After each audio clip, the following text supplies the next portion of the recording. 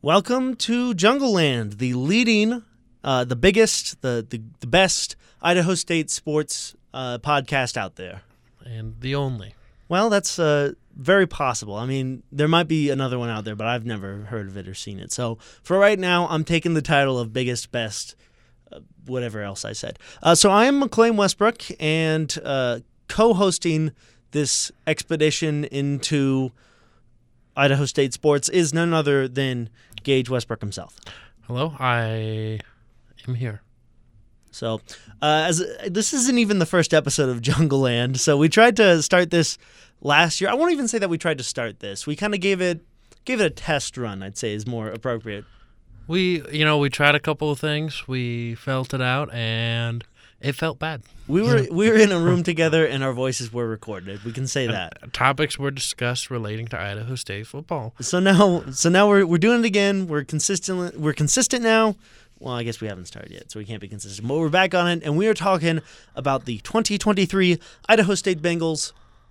However, so we started this, or we tried to feel this out last year, and last year just so happened to be what was the Charlie Ragle era at Idaho State University. It's true, and as a fan, you start every new season optimistic about the beginning. Well, you don't start every season optimistic. Well, when you have a coaching change and a new guy comes in, you're saying this could be. I like what I'm hearing from him. I'm liking what he's saying about the team. So I'm hopeful for this upcoming season, and that is where we were last season with Chucky, and that did not pan out. A lot has happened in Idaho State sports and Idaho State football, and I feel like we'd be remiss if we didn't kind of go back and look at this. So I've prepared this Charlie Ragle era post-mortem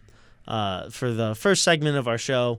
This is a bit of a wild ride because, well, like I said, a lot of stuff happened. So to kind of cover, this is going to be a good prologue. So because we're previewing the season, and I think to get a proper view of what's going on with Bengal football this year, we have to start with what happened with Bengal football. Mm-hmm. So how did we get here? And I think that's an important thing to do, to show you really just the situation we were in for the last year, and why I was so excited for Coach Hawkins to come in, and now I'm optimistic about the football season this year, and hopefully when I sit in this chair a year from now and there's only been one episode of this podcast recorded, we won't be singing the same tune. Yeah, well, yeah, to understand some of the talk around Coach Hawkins and what he brings to the program and what the team might look like, you have to understand what happened the last year. And so we will start off right now on our journey through the Charlie Ragle era Bengals. Bear with me, folks. I know some of you have heard this story. Some of you have a grasp of what happened. But some of you out there maybe not so connected with ISU sports. Some of you more casual viewers of the Bengals may not have the full picture. So I've compiled here what I think is the best objective look at what occurred the last calendar year or so with ISU sports. I tried to keep my opinion out of it. So just let's start off. I have this in chronological order. November 2021. The Idaho State Bengals finished the 2021 season with one win.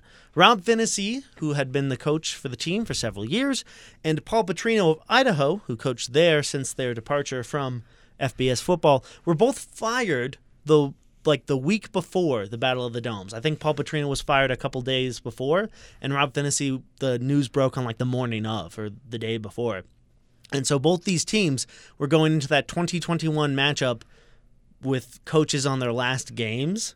And so that's quite the setup for a rivalry game. You have two programs that are not doing fantastic, and both coaches are out. So it's a weird time for a rivalry game, certainly weird last game of the season. We've got two coaches that aren't going to be there. So, what's that going to look like? Idaho won 14-0 in a pretty uneventful game, and not a great not a great game, because you have low-scoring games that you got your defensive struggles that you say, hey, that's great defense. If you're a football fan, you like that. That was just not a great game. Certainly a unique game to add to the unique history of the Battle of the Domes. I remember the futility I felt watching it. It really matched the futility of the whole season. And so we get to December 2021 when Idaho State University announces Charlie Ragle, successful high school coach from Arizona and some coaching experience in the Pac-12, is hired to take over the Bengals coaching job. He says Pac-12 is the strongest conference in the nation. certainly nothing bad will happen with Charlie Ragle as head coach, and nothing bad will happen to the Pac-12 conference. He says in his statement, "Today I have achieved a lifelong dream, and there's no better place to start that dream than ISU. I intend to restore the roar of ISU football." I must have missed that when I first saw that. When I first saw Ragle get hired, I forgot he said restore the roar.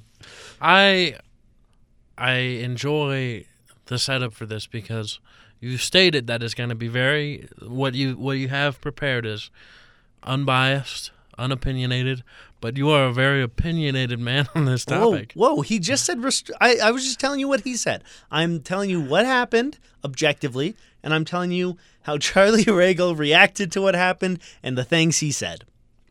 So initially, Ragle's hiring was met with a lot of enthusiasm, and I think the community around Pocatello and Bengal fans kind of looked to the Ragle era, the future of Bengal football, with a lot of optimism because you got a guy here with top-level coaching experience. You got a guy who's had success coaching football before, a head football coach at Arizona who's won state championships. I think he had like a 60-7 something record. And so there was reason to be hopeful. Along with Ragle being hired, Idaho State actually announced improved coaching facilities. There was a new coach's film room planned, and there was an increased budget for assistant coaches. A lot of people actually criticized, maybe not a lot of people, but I saw at least one person criticize the program and say that those were resources that they were withholding from Finney, and now they have a new coach and they gave them to Ragle. I don't know how much stock you would put in that, but that's an opinion that I heard. Well, I don't know about any of that, but I know that kind of went along with a lot of the excitement surrounding Charlie Ragle's start as a coach here. I'm sorry, it's just so funny to hear excitement and Charlie Ragle in the same sentence. Sorry, I know. That's my opinion. But that's my opinion. They invested money into the program as they were hiring Ragle, so it felt like they were going all in on their guy. Yeah, well, you had money going into the program. You had a new coach. You had Holt undergoing renovation. So Ragle's first game was going to be when Holt was like halfway done with the new stance. And so just a new face for the program. And to put it in perspective, ISU had a stadium that looks like it hasn't been renovated since the 1970s and the turf to go along with it. We had one less assistant coach position than any other team in the Big Sky because we just didn't put the money in for it. We didn't offer as many partial scholarships, I believe. So we increased that. And then ISU, Idaho State University, a Division I football team, did not have a dedicated film room. They just didn't have one. The facilities have never been the greatest at ISU. And that's kind of the point of the money that was being put into the program at the time, and it's still being put in. And we've seen the improvements, not with the coaching, but with the facilities. With the facilities, with the teams. And I think there is a more commitment to some athletic programs here at ISU than there has been in years past, for sure. And so, obviously, there was hope for the future here. It looked like we got our guy a coach, and it looked like we're committing ourselves to building a winning program. So, or at least caring slightly more. At least not even building a winning program, a respectable program. It's people have said that Idaho State is it's the hardest coaching job in the Big Sky and one of the hardest coaching jobs in the country, just because where it's located, the money, a ton of reasons, just historically why the Bengals are a tough job for people to come in and take over. but it looked like Ragle might be the guy to change that. So April 2022 happens, and Idaho State's spring scrimmage is going to give the public, both in person and those watching it being streamed live on ESPN, plus their first look at Charlie Ragle's team. So a couple years earlier, Charlie Ragle attended an Alabama spring practice, and apparently he liked the format of this practice so much he decided to institute it exactly for the Bengals spring showcase. So it was less of a spring game, more of a scrimmage, more of a practice. People weren't sure exactly what to call it. Well, when you see Nick Saban doing that down there in Bama, you got to take it all the way to Pocatello, Idaho. Nick Saban and Alabama win the national championship at the FBS level every single year. So I think Ragle might be onto something here, taken from winners. So Ragle says quarterbacks Hunter Hayes and TV Dubs, or Tyler Vanderwall, he said they're both really good quarterbacks. Hunter Hayes, he's been at Idaho State his whole career, and Tyler Vanderwall, he transferred here from Wyoming. He's been in the program. At this point, both quarterbacks have been in the program several years. Vanderwall is from at least, I want to say it was 2019 or 2020, but he's been for a while because he backed up Josh Allen at Wyoming. He transferred here. He had the COVID season, red shirts, and all that. So Tyler Vanderwall's, he's got experience as a veteran quarterback. Hunter Hayes has obvious athletic potential. He showed that in the ways he was used for the team. He got used a lot as like almost a Taysom Hill position where he's used a running back, receiver, and stuff, and occasionally takes snaps as quarterback. And so Ragle likes what he sees from his quarterbacks, Hunter Hayes and Tyler Vanderwall. He says they're both really good, and he says they're potentially all-conference quarterbacks. So that's a big thing for Ragle to say, because for those quarterbacks to reach that next level of all conference, he's putting a lot of stock into what he can do for ISU and how the team can change. So at the conclusion of ISU's spring scrimmage, I was there, and I remember that the team broke the huddle after the end of it, and they all celebrated with their new coach. So they were all running up and jumping at him as he was being interviewed by the broadcast crew for ESPN+. And so the whole team goes over there. They're celebrating with him, and it looks like the team is behind this new coach. That's a great sign. You see the team cheering for him, getting behind him, literally getting behind him in the camera shot. June 2nd, 2022. The Idaho State Bengals make national headlines. Oh, no. Their defensive backs coach is arrested for first-degree murder. So there are always setbacks when Hey, Rome wasn't built in a day, guys. Nothing's easy. So here's the thing you got to know about building a program. There are going to be losses, and you just got to learn how to deal with the losses. Usually the losses are on the field, but sometimes they're with your assistant coaches who get arrested for murder. And not to make light of the situation, because that's a very serious crime, very serious allegations. Obviously not something you don't interview as possible assistant coaches. Your lead question isn't, hey, any felonies you got in there? Well, that's the interesting thing. This is a crazy story and a crazy situation. So Devontae Neal was the assistant coach. He was the defensive backs coach, arrested for first-degree murder by the Pocatello police at the request of the Maricopa County Sheriff's Department in Arizona. So Neal had not previously coached college football until he was hired by Charlie Ragle back in January to join his staff. Now, Charlie Ragle knew Neal because he was coached by Ragle at Chaparral High School in Arizona, where Ragle had a lot of success as a high school coach. And he was also coached by Ragle when he was an assistant coach at University of Arizona. Now, Devontae Neal is a wild story.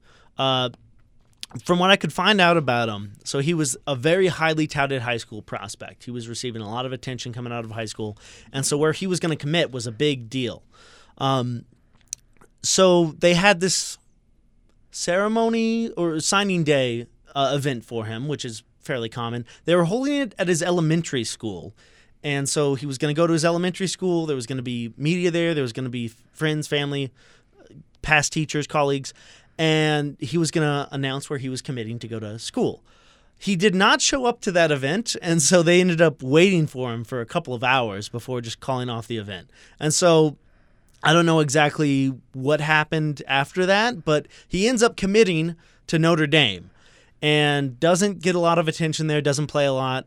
So he transfers to Arizona, where he doesn't get a lot of attention and doesn't play a lot. So he graduates from Arizona, and this shooting incident, which he was allegedly involved in, happened in 2017, and it involved his roommate and some type of love interest between them. I'm not trying to go true crime here, but this is a crazy situation. I tried to look it up, and I couldn't find any new sources saying where the court case was at, or if he was found guilty of anything. So right now, as far as I know, it's still alleged. I don't know if he's been cleared. I assume it's somewhere in the legal process, which takes some time. Again, I not speak on, a ongoing investigation, legal case, whatever. Wild start to the era, huh? Isn't that a little? That is a crazy cuckoo for Cocoa Puffs. Crazy start. Side note, not saying anything, but he does still have Devontae Neal does still have his Twitter account active, and if you go to that Twitter account, you'll see some interesting tweets from the same time around in which the incident occurred, talking about betrayal and losing love and stuff like that. So I'm assuming that is something that will, at least if it hasn't already been covered, it will be covered by the prosecution in this case. Again, I don't know where that case is at. He could be completely innocent for all I know. It's crazy that is a topic that is being discussed. Your Honor, I'd like to present as evidence the defense's quote tweets. Yes, exactly. So you have this situation that happens, and ISU is kind of caught off guard by this. Athletic director Theros and the rest of the university is caught off guard by this because they had no idea. They didn't know this. And this was Ragle's guy that he brought in just back in January. So he's only been a part of the staff for like 6 months. He's probably been in Pocatello for less than that. So to have this happen is crazy. Certainly had to have been a shock for the team. But you have to, I guess you got to move on. I don't know. I didn't talk to any players really about that. I can only assume what they thought. Or I know for me, it was like you read Idaho State assistant coach, and you got to go, well, come on, guys. He's only been here since January. He's never actually coached Idaho State. I don't want to take credit for that. We don't need that. We don't need that. So the offseason continues, I guess, as crazy as it is. July 27th, 2022.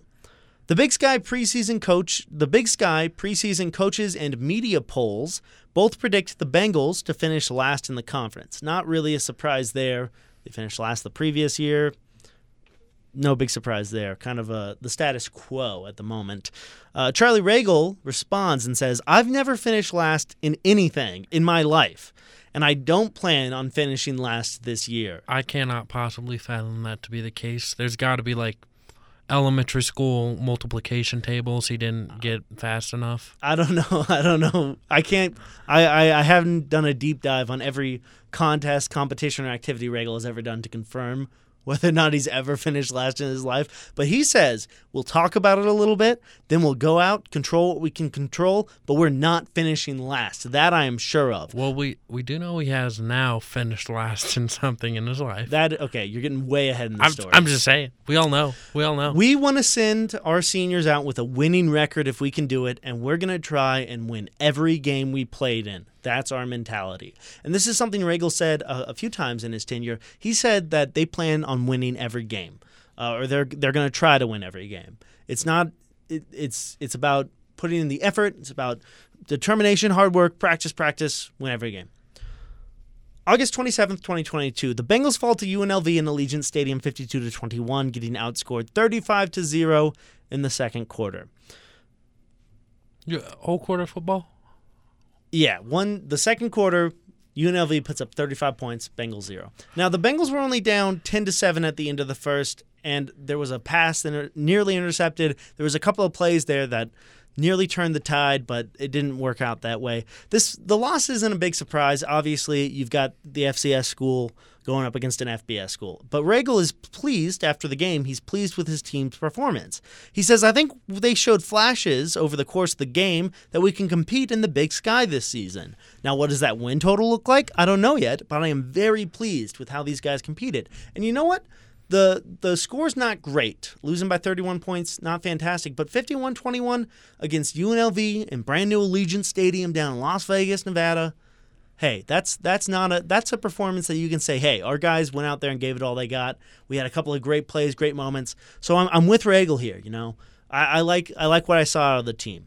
Yeah, I mean when the athletic department put that game on the schedule, they didn't pencil it in there thinking this is gonna be our game where we win. This is gonna be the home opener or away game to open the season. We're gonna win this one, put our season off right. They thought, we need to make some money for the football team, and this is probably the best way to do it. Hey, everyone knows what these games are. You make some money. You try to get through them, showcase a little bit, don't get injured, bring some money home. And if you suddenly get a win against an FBS opponent, great, but that's probably not going to happen here for these Bengals. Plus, they got to play in, I believe, was it the first game ever played in Allegiant Stadium? I don't know about that, but I do know that. Or is it 2 years old? I think it was open the year before. But the big thing is you also expose the team to a national market that way. A ton of alumni in Las Vegas for Idaho State. So this was kind of a weird schedule. The first 3 weeks of the season, you had the game against UNLV, then you had a bye week, then you had a game against San Diego State in San Diego before you even started your home games for ISU. So September 10th, 2022. You're 3 weeks into the season, and we're playing San Diego State. Another FBS squad. Another FBS, the second FBS opponent in the row that season. The team is led by Hunter Hayes after Vanderwall, typical of a lot of his career, is out with injury, which is unfortunate. But Hunter Hayes looks solid, and the first drive connects with Xavier Gullery for a 75-yard touchdown pass to open the game with a 7-0 lead, foreshadowing Xavier Gullery's talent and ability to make big plays for ISU this season. The Aztecs, however, score 38 unanswered points to win 38-7. Great to have that lead there at the beginning of the game, but once again, not a surprise. The Bengals dropped this one to San Diego State. September 17th, 2022, a very special day. Leading up to the Bengals' home opener against FCS Central Arkansas. This was a rare occasion when ISU has purchased a home game with another FCS opponent. So we are paying Central Arkansas to come into Holt. Leading up to the game, Charlie Ragle and his coaching staff came up with what only can be described as a list of demands for fans. Ragle wants fans to show up wearing all black and black out the stadium. He came up with this idea for people to bring their car keys and shake them during kickoffs. He wants the community to show up. He wants the atmosphere of big-time college football in Holt. He wants people to come support the team. And he wants his first home game as ISU's head coach to be a success. Now, I'll admit, a couple weeks into the first season of the Charlie Ragle experience, I was a little skeptical after watching our butts handed to us on a platter by two bigger schools. But I understood that as part of college football at this level, that happens. When your coach says, you have to show up before we start playing. Like, you have to put in before we are able to actually get you here. Well, that's when I started. That was like, hey, I don't know about that one. Part Coach. of the conversation there was about Ragle wanting fans to show up, which is obviously the coach wants fans to show up and support the team, but we also have to have that winning team. We have to have the atmosphere there, or else people just aren't going to show up people aren't going to show up and pack Holt Arena. It's not going to sell out for a losing team. But, you know, Ragle has this chance now. We have an FCS opponent. It's a better non-conference game than another FBS school away. So the Bengals finished the first quarter up 3-0 against Central Arkansas. Before the Central Arkansas Bears proceed to score 4 unanswered touchdowns to make it 28-3, and the Bengals lose 31-16. So after the game, the Idaho State Journal's Greg Woods publishes an article focusing on obviously the Bengals' failures in that game. It was a pretty objectively written article. But one of the things Woods focused on was that the Bengals possibly losing support during what can only be described as an abysmal game. Says that Idaho State may not be able to convince fans to do anything again because fans, for the most part, the ones that showed up, they showed up wearing black, they made noise, they cheered for the team until things started going horribly wrong. And so this article published by Greg Woods kind of causes a bit of a stir, as much as a stir can be had around Pocatello, as some fans feel that it was overly negative of the team, which was having a rebuilding year. And this was interesting because it showed that there was still some support or people come to Ragle's defense. He's still a first-year head coach trying to turn around a program that's had a rough couple seasons. And so there's still a lot of people that came to the Bengals' defense and thought that article was overly negative of Ragle and the team.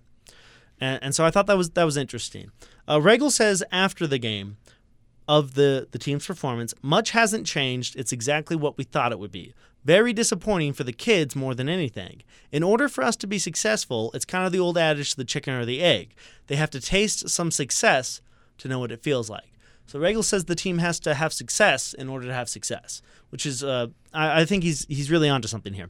So you have to have success to get success. But how do you get success? It's like a circle. It's like the chicken or the egg, just like Ragle said. An astute observation. So the next week, our Bengals travel to Greeley, Colorado to take on the Northern Colorado Bears, and they've had kind of a similar success rate as Idaho State in recent years. So Northern Colorado, not the strongest program in the Pac. I'm sorry, the Big Sky. Keep making that Freudian slip there with the. It's been on my mind, man. It weighs heavy. Sorry. But these two teams, Idaho State and Northern Colorado, go into halftime tied at 14. So Idaho State's hanging in there with another school, an away game. The Bears scored 21 points in the fourth quarter to win 35-14.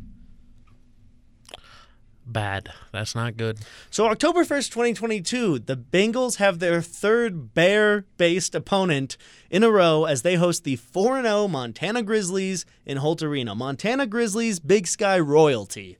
The game is being broadcast locally. Montana had their own broadcast crew there, and it's being streamed, of course, on ESPN+, showcasing not only the new seating in Holt Arena, part of the renovation project that is still being worked on as we speak, and also showing the new turf field that was installed the previous offseason. As Brent Wahlberg of the Grizz Fan Podcast said, games in Holt are always a little bit weird for the Grizz, and this one certainly was as well. So Montana lives up to their reputation of being the big bad bear and goes up 28-6 on the Bengals in the third quarter. In the last 5 minutes of the game, though, the Bengals score on a touchdown pass, get the ball back, and score on a rushing touchdown from Sagan Gronauer, who's taking over for Hunter Hayes, who got hurt earlier in the season. And they make it 28-20. Suddenly, the Idaho State Bengals are only down by 8 points against the Montana Grizzlies with 50 seconds to go in the game. Let me do some calculations. That's a one-possession game. We can win this. What are you going to do in this situation, Gates? You just scored a touchdown. You kick the extra point. You're down by 8. 50 seconds left. What are you doing at home? Do I have any timeouts? You have no timeouts left. The Bengals have no timeouts. Grizz have a couple. So you're saying the only way I win this game is if I get myself one more possession, one more chance to get this ball down the field. You need the ball back. Grizz get the ball. They're just going to run out the clock. I'm going to kick an onside kick. Okay, great. That's not what happened. With 50 seconds left and only hope for the Bengals to get the ball back and score, the only thing they can do is try to, like you said, onside kick. Instead, special teams guru Charlie Ragle inexplicably has freshman kicker Ian Hershey kick the ball 30 yards down the field directly into the hands of the weighty Montana returner.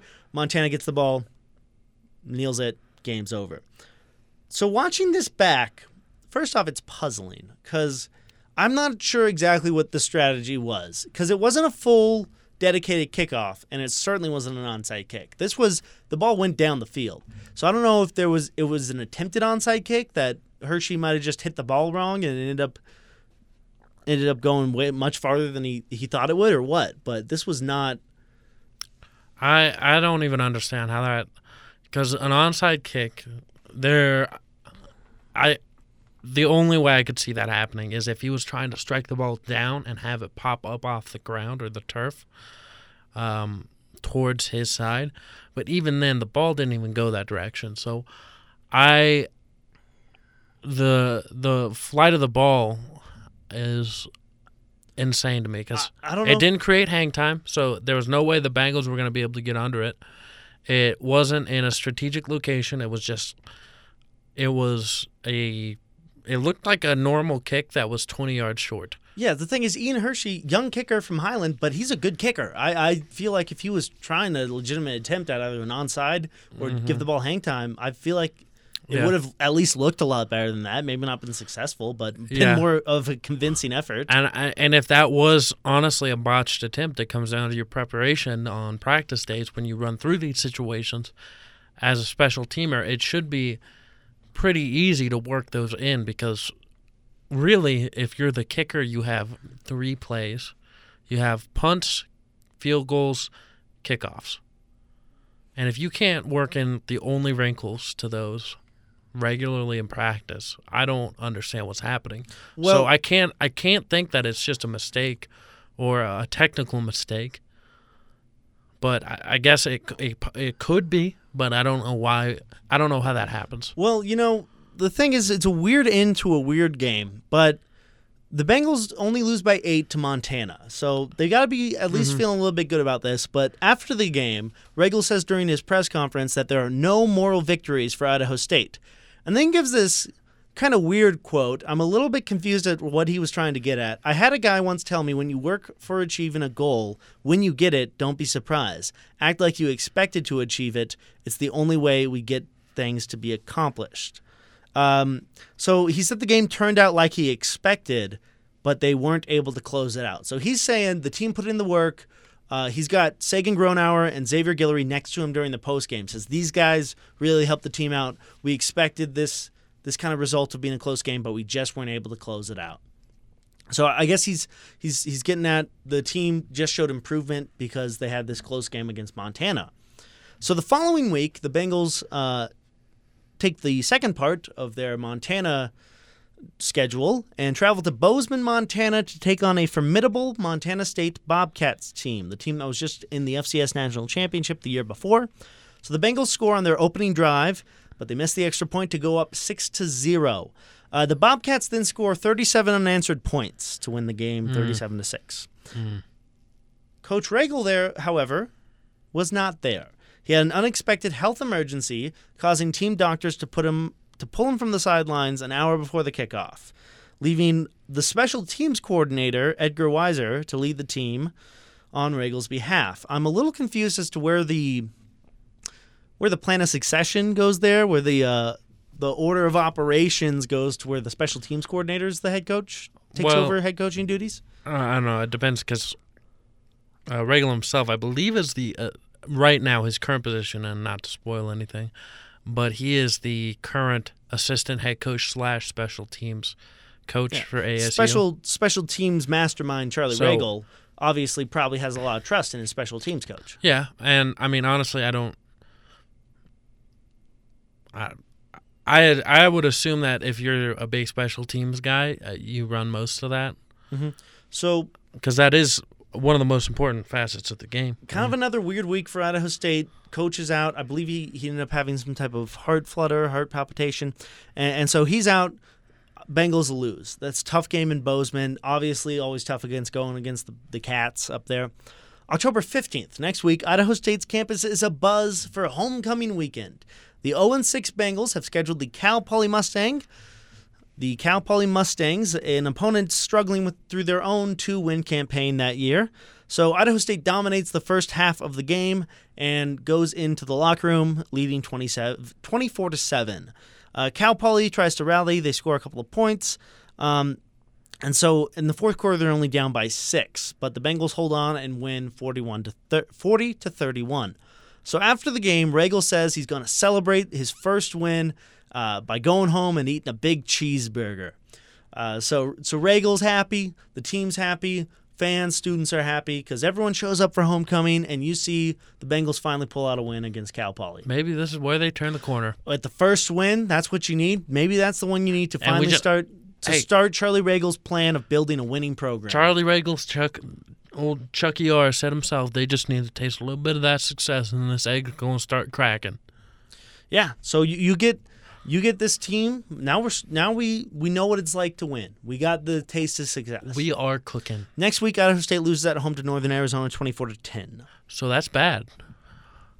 And Ragle says after the game, I can handle losing if I believe my kids played to their very best. What bothers me, why I'm so pissed off, is I feel like I failed as a coach for not getting them up to the level they're capable of playing. That's a direct reflection of me and the leadership. I'll hold myself accountable, and I'm more mad at myself than anything. Interesting quote. Ragle seems to be saying the team wasn't playing their best, but also that's his fault because he's supposed to get them to play their best. So I guess he's right. I'll give him that. I mean, I think there are a lot of things you can say as a coach, and I've never been a football head coach before, so take it with a grain of salt. But I think there's probably a couple different ways you can go about this question or this post-game interview that I think might have played a little better. Saying, "Oh, my team didn't play its best," you're still basically saying my team didn't put in as much effort as they could have. You're basically it's kind of a backhanded self-accountability thing. So Ragle throughout the season gave these very kind of candid answers to a lot of questions post-game and with reporters. But at the end of the day here, he is still saying he's holding himself accountable and he's mad at himself more than anything. So you still see you like having the coach kind of take credit for the loss, I guess, and sort of say, hey, it's my job to get these players up to speed. October 28th, 2022, star wide receiver Xavier Guillory is arrested for a DUI charge. So this was a little bit interesting because it wasn't reported on right away, and he didn't receive any punishment for the next 2 games, but he was suspended the last game of the season against Idaho. So that's kind of just an interesting point there. But next week rolls around, and the Bengals lose their next game at UC Davis, 43-3 in their worst loss of the season. And this is where Ragle's candid comments post-game become a little more cantankerous than candid. He becomes quite upset after the loss and seems to change his tune from last week when he said that he blamed himself for not making his players ready to play. There's a lot of quotes here, so we'll work through some of these. The most frustrating thing, if you go out and you just get beat and they flat out beat you, I can live with that. You lost. But we got right down the field on the first drive. We're knocking them off the line of scrimmage, we're throwing it, we're making connections, and they schematically didn't do anything different the rest of the half. And we didn't seem to generate any offense. Our defense played lights out. Very seldom do you give up 43 points and say that, but they played on a short field the entire night. We couldn't conjure up anything to emulate anything that looked like a drive. We're not a very good football program or a very good football team. These guys aren't miserable enough to make a change. They're just comfortable. I'm uncomfortable. I've been in Pocatello 9.5 months. I'm miserable. A little tone coming out there. I don't think that's the way he said it. I read the quote. So you have Ragle last week. He says it's his fault for not getting these guys up to play.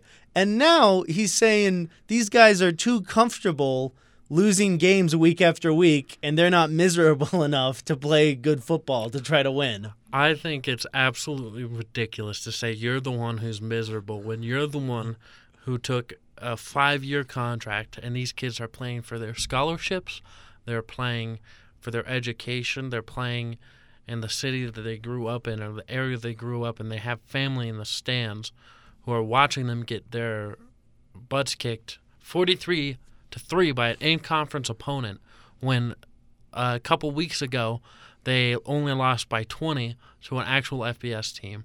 I think this was a ridiculous quote when he said it, and looking back now, it's even more ridiculous to play the victim and say, I'm the one who's miserable, not these kids. I'm the only one who cares.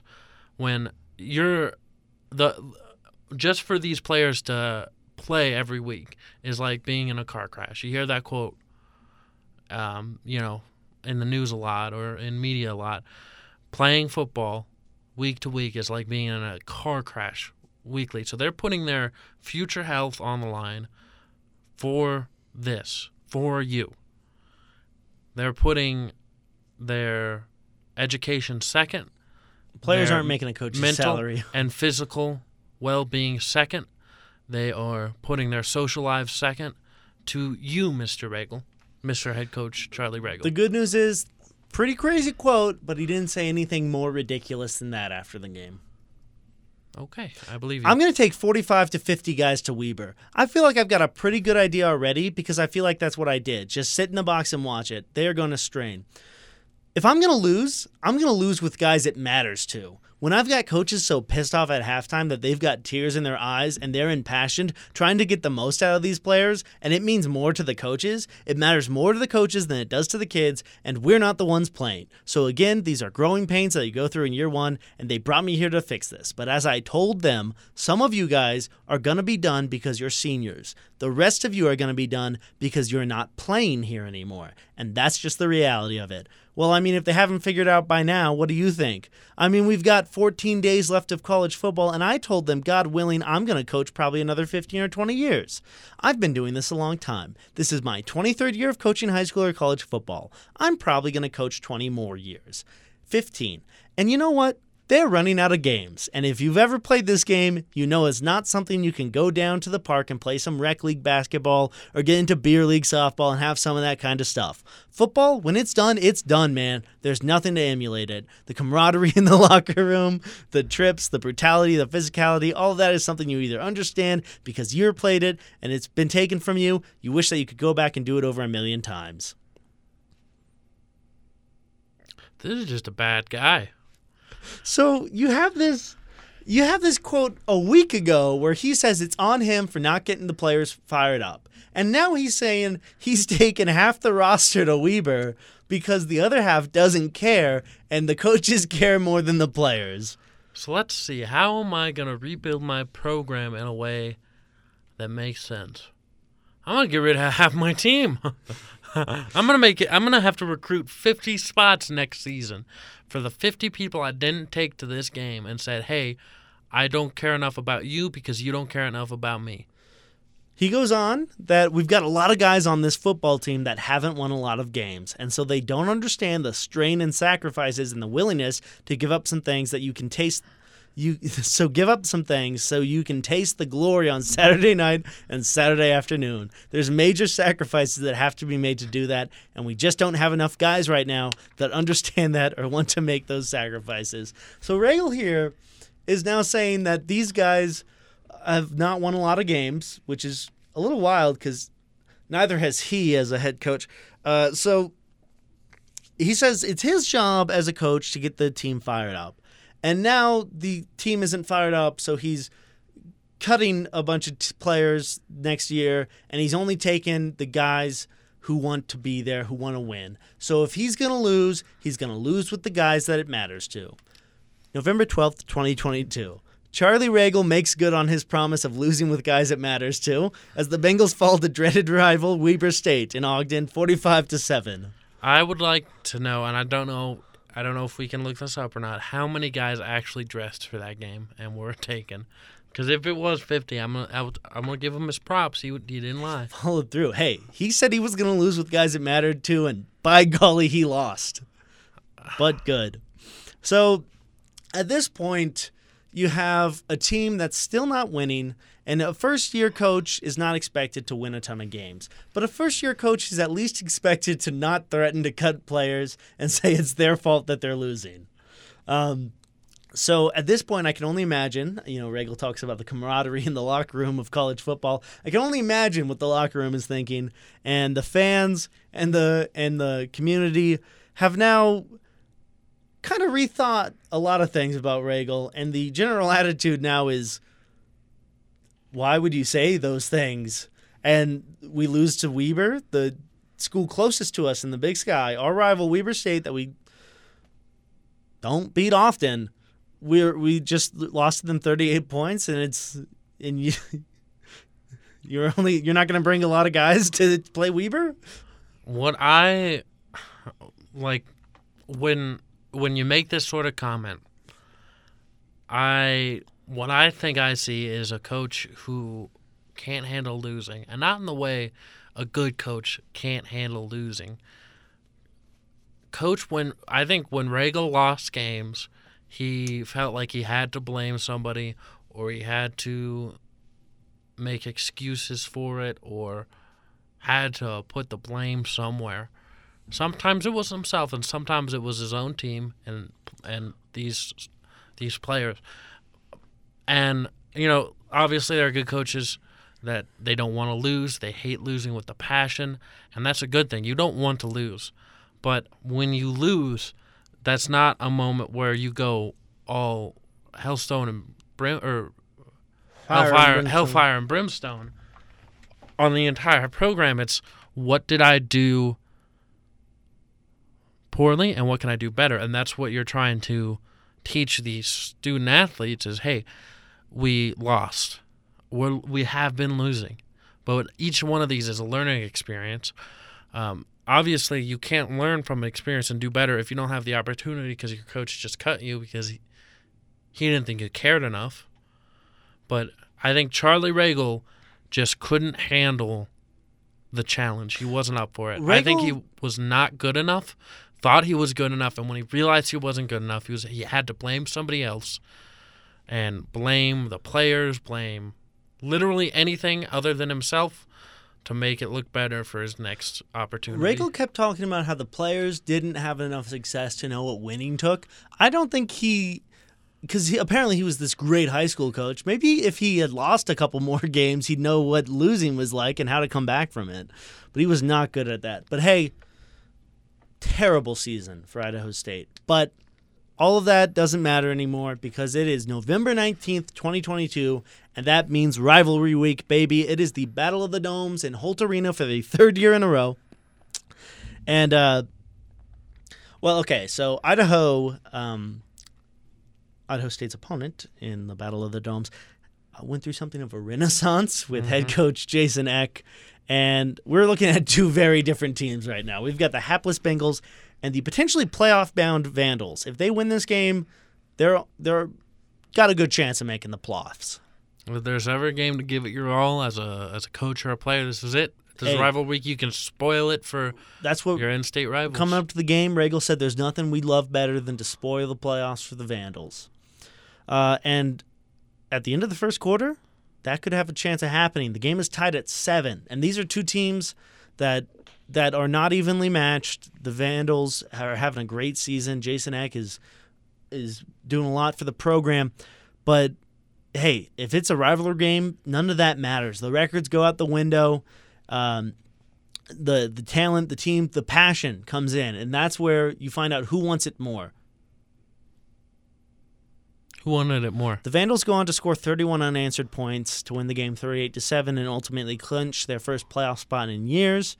The Bengals lose not only their second straight game against Idaho, they also secured their second straight 1-10 season. Oh, they did finish last, just so we're clear. Mm-hmm. There it is. Well, a season like that only can go up from here. I mean, you gotta pick up the pieces. You gotta recruit, develop in the off season, get your guys in the weight room, in the film room, get them grinding. That's exactly what Ragle says. But despite the god-awful season, Ragle looks ahead towards the future. He promises changes to the team, and he reiterates his commitment to working to build a winner in Pocatello. And he says the off season won't start in January. It will start on November 28th at 7:30 in the morning when we have our first team meeting. November 28th, 7:30 a.m. Charlie Ragle announces his resignation as the head coach of Idaho State University. Boom. Woo! Woohoo!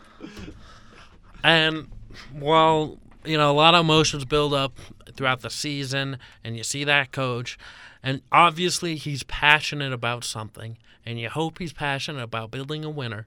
And so you think, hey, I can overlook a lot of these things if you put your money where your mouth is and come back the next season ready to do it again. But no, he's like, I'm good. So he joins Peace out, Kenny Girl Scout. Dillingham's coaching staff at Arizona State. Kenny Dillingham just got the head coaching job at ASU, and Dillingham was coached by none other than Chucky Ragle himself in high school. And so suddenly Ragle, you look at his resume, he's a college coach, so he gets the job for the assistant coach and special teams coordinator, being the special teams mastermind that he is, at Arizona State for the Sun Devils down there in Tempe. A lot of Bengals entered the transfer portal. Day one, Ragle announces that. Later in the day, Xavier Guillory immediately enters the transfer portal, and eventually he commits to Arizona State. Who would have guessed? Kicker Ian Hershey ends up joining special teams mastermind Charlie Ragle at ASU as well. So February 3rd, 2022, Charlie Ragle, now on staff with ASU, he quote tweets a Sun Devil football video. Details the Sun Devils training offseason, and the caption of the video is "Quitting isn't an option." That's tough, man. The Jungle student section for ISU screenshots this tweet and tweets, "Great lesson here. Quitting is not an option, no matter how tough the situation is, even if you're miserable." So thus ends the Charlie Ragle era at Idaho State University, and none too soon. I did see Ragle appeared on the podcast Bussin' with the Boys. I don't know if you're familiar. Really? He did, because Taylor Luan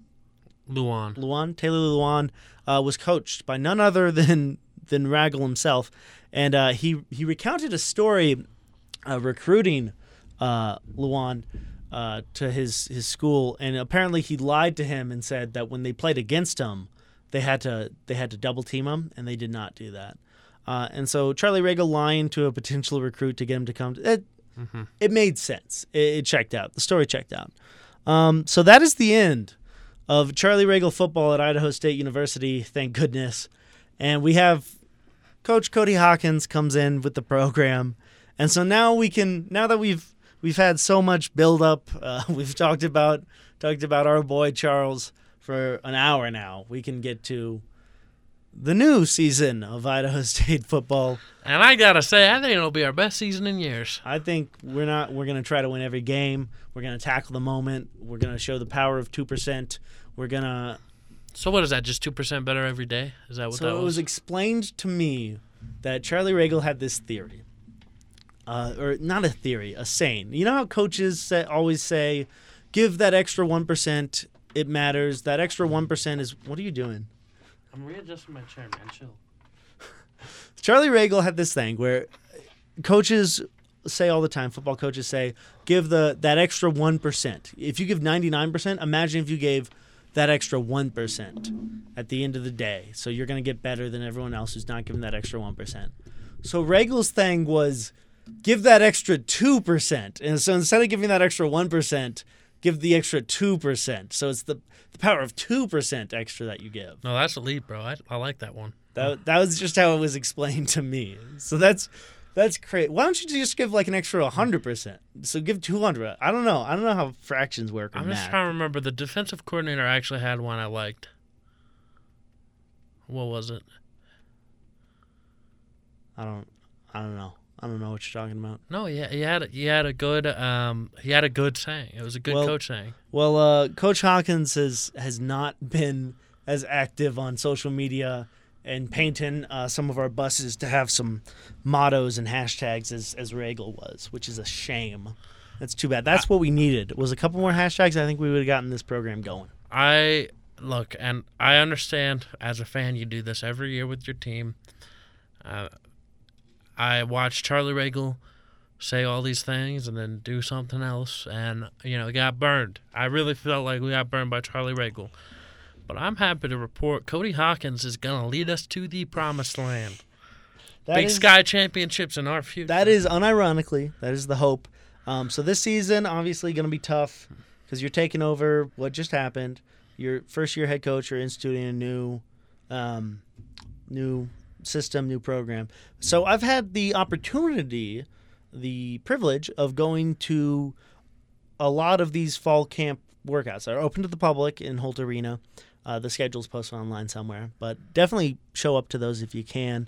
But you're going to see a lot of kind of basic what you see in fall camp. So it's not as intensive as like an actual practice. They're going through a lot of installing different plays, installing offensive line stuff, and then sort of just going through the motions, teaching the basics or reiterating the basics. So here I have some notes of what I've kind of seen out of fall camp for the Bengals this year so far. First off, a lot of quarterbacks on the roster. There's like six quarterbacks on the roster, and I don't think there's like a strong contender for the starting quarterback job. I will be surprised if it doesn't go to Hayes, just because he's been there the longest. But Hawkins hasn't really said if there's one quarterback that is leading. There's still, I guess, I don't even know if there's a competition for it because he hasn't really talked about it too much. However, Keegan Thompson out of Shelley, Idaho, he's been on the Bengals for a year now, and he's kind of had a little bit of hype built up around him. He's a local product. He can run. He can throw. And from what I've seen of him in these fall camps, again, not a lot of intensive practices, but I think he's looked good. I'm becoming a Keegan Thompson truther. I'm liking what I'm seeing out of him. Again, I'll be surprised if Hayes doesn't get the start just for seniority reasons. But Thompson, he's looked accurate. He's looked poised.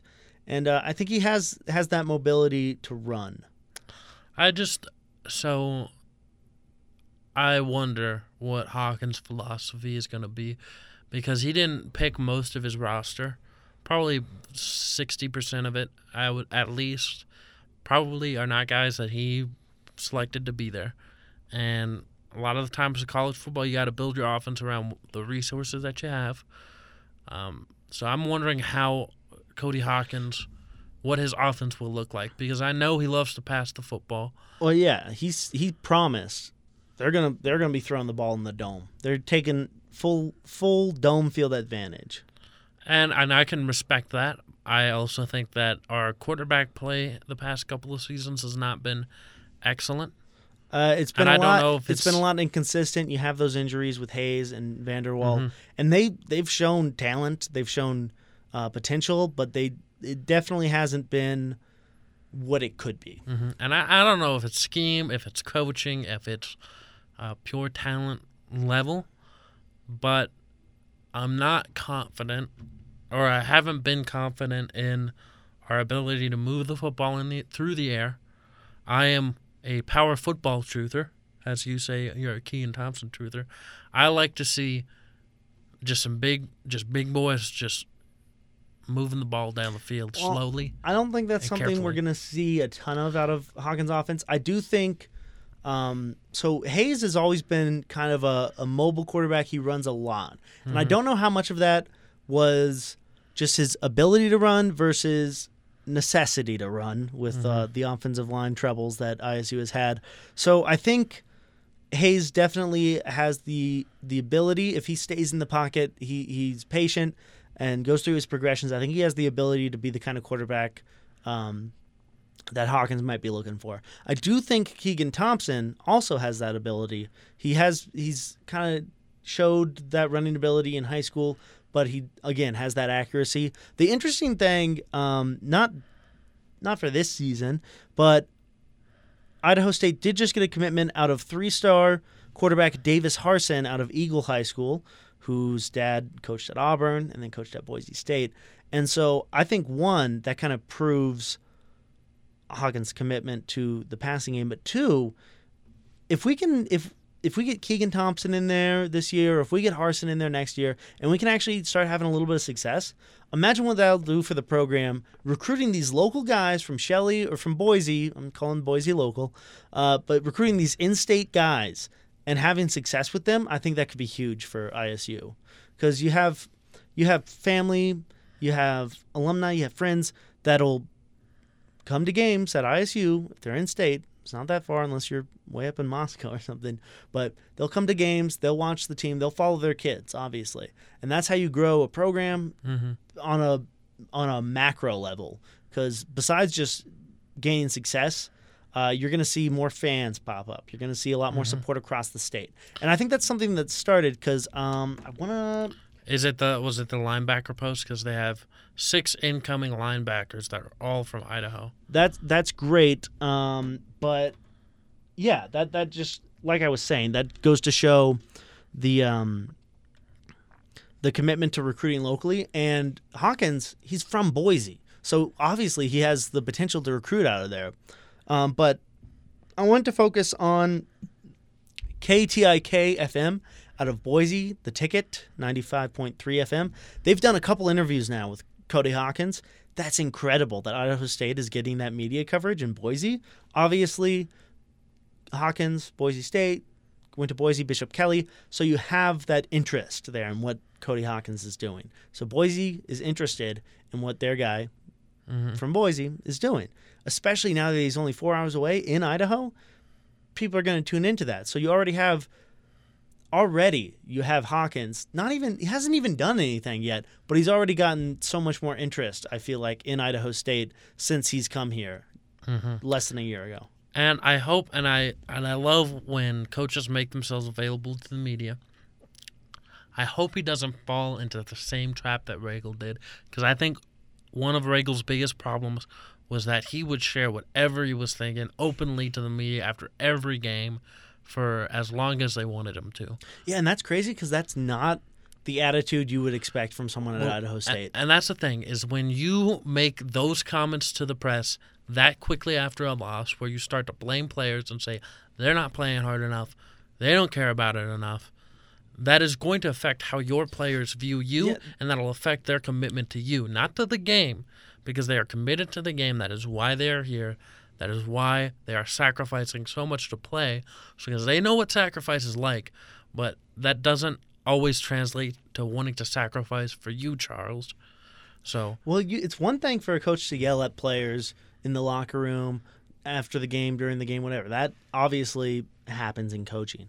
But to go out and say those things to the media, to have it blasted in the paper, Facebook, local, that is a whole different thing. And that's exactly not what you want your coach to do. Your family, your friends, your colleagues, the coaches that tried to recruit you to different schools are all going to see that and are all going to think about it a certain way. I'd be very surprised if something like that happens with Hawkins. Everything so far has been so positive from him. He's talked about wanting to not focus on winning so much as helping out the players. He has not promised success immediate. He's promised we're gonna help these players. We're gonna develop them. We're gonna show them support and love. And I don't see Hawkins, however the season goes, saying some of those things on air or to the press. And like I said, that is crazy because that is not the attitude you would expect from Idaho State. And that is, I think, very realistic expectations that were not set with the last coach. Yeah, but again, regular era is done. We can have our laughs about it. We can have our fun. It's the only way we can. If we can't laugh at it, we have to cry at it, and we can't do that. So all that aside, I love recognizing and laying that out, because when you're at this point with your program, where you've got a bunch of guys leaving, even your best player is Xavier Guillory. I mean, that is a big loss for the program. So you're coming in with a depleted roster. You're trying to get recruits. You have to sell Pocatello and Idaho State University outside of athletics to a lot of kids who've never heard of it before and probably isn't the most attractive option. It's not Boise State. It's not. So you have to sell that, and you have to be realistic with yourself and with your players to make sure that you don't end up, 0-7 to start the season, and you're like, why am I even doing this? You can't. Recruiting in state is huge for every program. But back to summer camp, fall camp actually. Honestly, just knowing that fall camp is happening is the only thing getting me through the month of August right now. But like I said, Keegan Thompson's looking great. So Hayes, I feel like, I don't want to say this in a negative way, I feel like he's looking as he has. So I do feel like Hayes has incredible athletic potential. He can run. He has a tendency to show that off in a lot of positions. I do think the play from him can be a little bit inconsistent. And obviously that's something he's working on, something he's trying to avoid. But I think it'll be interesting, obviously, to see how this quarterback situation works out. And I wonder if Hawkins will kind of use those first couple of games in the schedule this year against San Diego State and then against Utah State to sort of as almost like a preseason game and see how those quarterbacks do if there's not a clear-cut starting quarterback. Yeah, a lot of the times when, I went to one of the fall camp practices. It's a lot of technical work being done, a lot of fundamentals, a lot of just physical talent, or not physical talent, but drills being conducted, and you don't really get a good feel of what the team is like. Like, you see all the players, they're running through, whatever, footwork, passing, offensive line drills. So you don't get a really good idea about the identity of the football team outside of maybe just how they interact with each other, how the coaches interact with the players. One of my next points, actually, about the defense. So a couple things about the defense, but one of them, they're having fun in camp, I feel like. So a lot of these drills, just kind of the way they're constructed, I feel like the defense typically has an upper hand. But it does seem like our defense is beating the offense in a lot of these drills. Some of the O-line stuff is turned out in favor of the defense. But what I like seeing from the defense is that they're celebrating a lot together. If they get an interception during a practice drill, they're celebrating. Players are getting on the field, they're jumping up and down, they're yelling. The defense is coming out and practicing with a 3-3-5 look so far in fall practice. And that's something that Hawkins and his staff have brought in. That is not something that we ran before. And I think that's going to be interesting, because I was listening to the Grizz Fan Podcast, and they were talking about Montana running the same 3-3-5 defense. It's ran by TCU. It's ran by a lot of programs. And it's a great scheme if you have the players to execute it. Because you have to have the linebackers that are able to have that speed to get in those gaps and to stop the offense. So I think it'll be interesting to see that. And you bring up the linebackers that were recruited out of the state. So I think that might also show some of Hawkins' kind of commitment to focusing on that scheme and kind of bringing in the defense he wants. As a quarterback, I wonder, as a former quarterback, I wonder what his sort of mindset about the defense is. Well, I think obviously if they're running 3-3-5, the expectation is they're going to be playing, and I believe it's the case in the Big Sky, we're going to be playing some pass-heavy offenses, which is why teams like TCU run that specific defense. I was going to say, the air raid offense from UC Davis, where Hawkins coached at. They play in the Big 12. TCU plays in the Big 12. Very heavy passing offense, very much descendants of the spread scheme. So when you run that, you have to have big defensive linemen, have to be able to stop the run at that front level and still create pressure on the quarterback, knowing you don't have a fourth linebacker and you're playing with an extra safety. So defensive line has to create pressure on the quarterback without an extra rusher.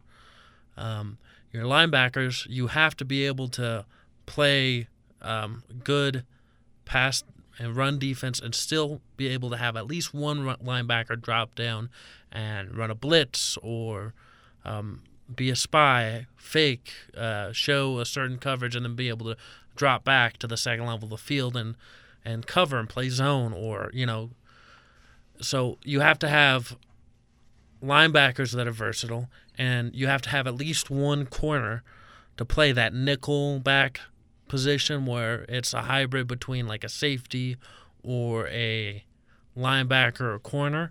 So they have to be big, they have to be fast, they have to do the duties of two different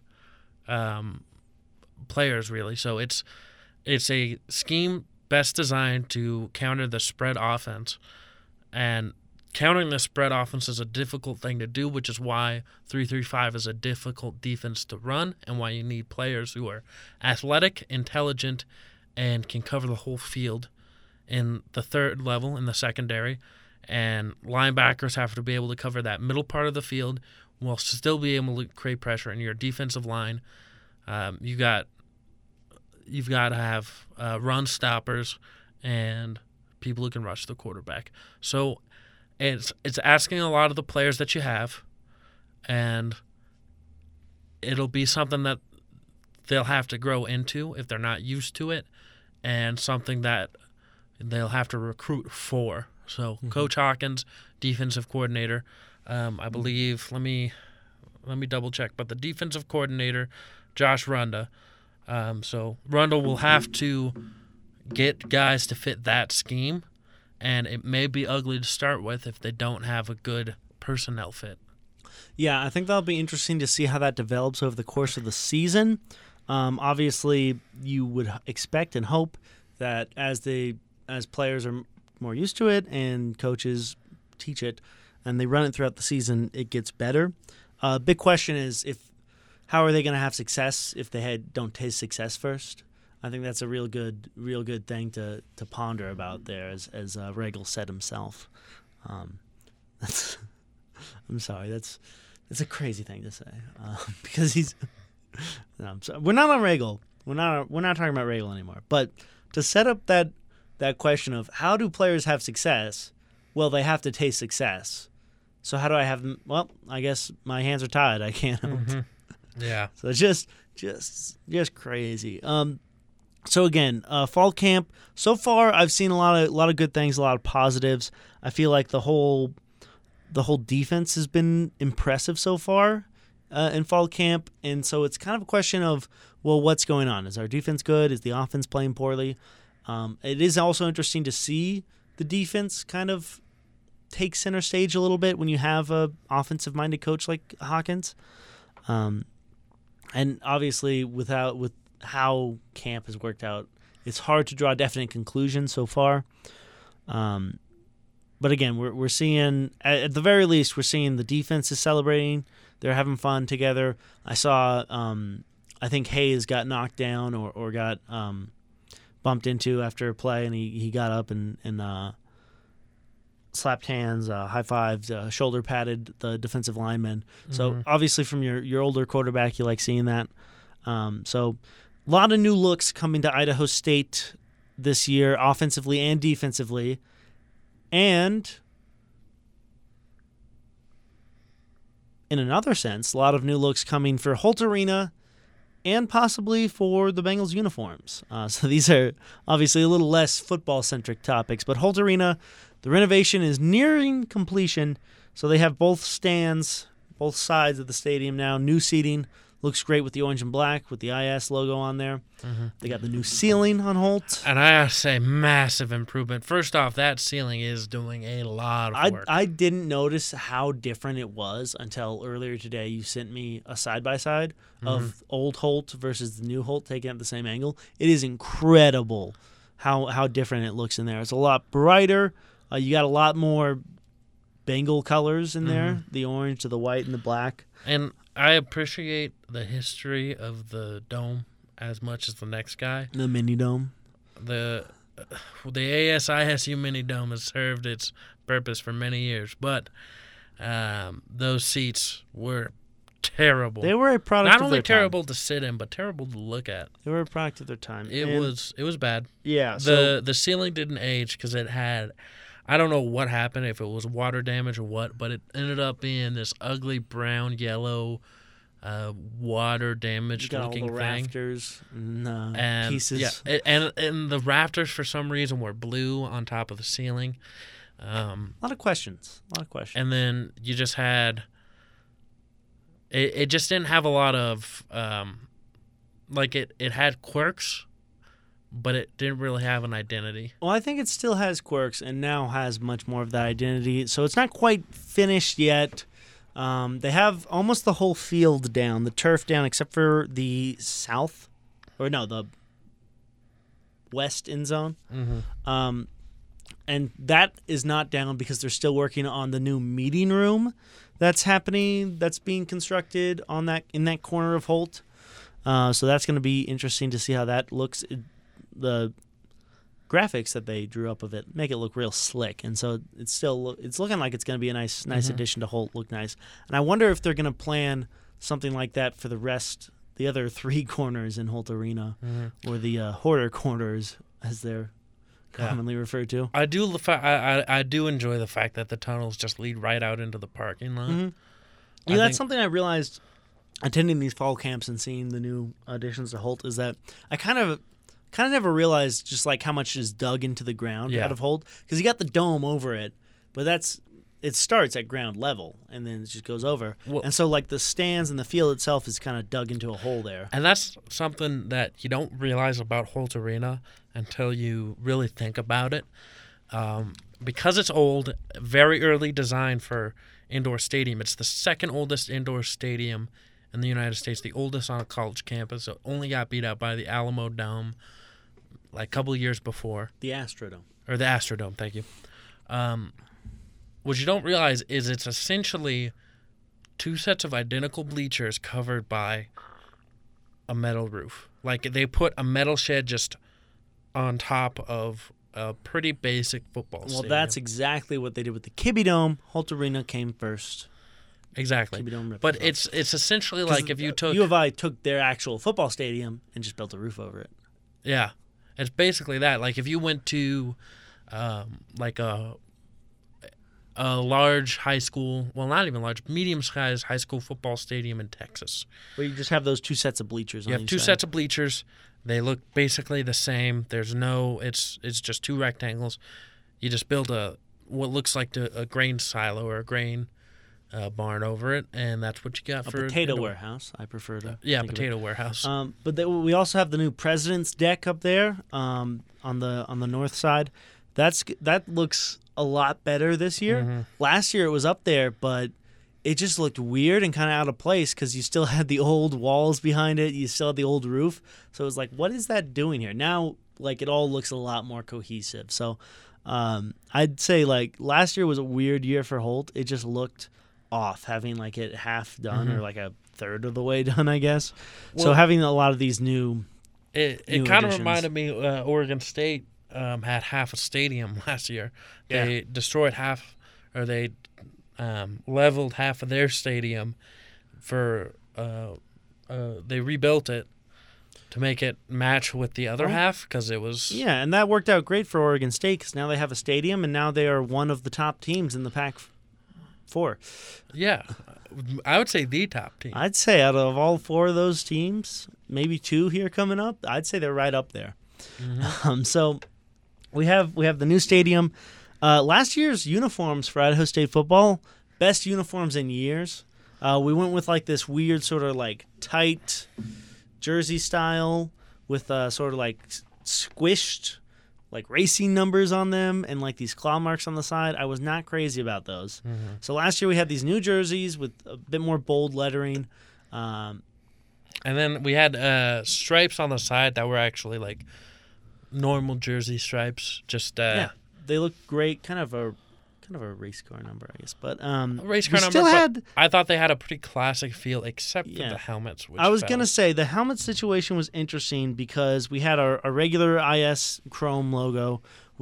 For the black helmets, they put the Bengal head logo on it, and then for the Idaho game, they put the old vintage Idaho State logo on it. The downside being all of those helmets, I think, had the jersey numbers on one side of the helmet. Not crazy about that look at all. Not a fan. Mm-hmm. I don't mind jersey numbers. I don't like the metallic orange because it doesn't fit with the rest of the jersey. It's not the same shade of orange. I get what they were going for, and maybe with a different uniform it would work a little bit better, but definitely not my favorite design choice. But it did look like at Big Sky Media Days they had a Bengal helmet out. Mm-hmm. New design. And so you got rid of that. It did look good. Still like that white finish. You got rid of the chrome in favor of like a glossy IS interlocking logo. And then the stripes on the helmet. Could not tell if it was the logo on both sides or if it still had the jersey numbers. So, and you are an anti-jersey number man. I am anti-jersey numbers on the helmets. I don't like it. It doesn't look. I don't think it looks clean, especially with the jersey numbers on one side of the helmet. What are you doing? I do think also it didn't really work anyway because with the color they were. Hey, Idaho State equipment. I'm not ragging on them. They do great work, and they had some killer uniforms last year. And like I said, the helmets were great because you had the 3 different logos variants that they used. But the jersey number helmets, it was like a white number on the white helmet, so you couldn't even read it, especially not with the chrome. So it was difficult. But we've got Holt Arena now. We've got new uniforms, new helmets, and we got football played at 4 p.m. just as God intended. Yes, sir. Hey, if anybody from that equipment staff is listening to this, and I know that's, may or may not happen. Iffy. But if you're listening to this, that black jersey, orange pant combo looked phenomenal. I like the solid colors, man. Solid colors are fine. I'd like to see those orange pants out a lot more. I'd like to see orange on orange uniforms, maybe a little white on orange. I just like the orange pants. I wonder what they're going to do, because we're playing football at 4 p.m. now. I wonder if there's going to be more of those sort of blackout games, because now that we have the translucent panels on the north wall of Holt there, I don't know how much they're going to do when the sun sets at 5 p.m. in the fall. Huh.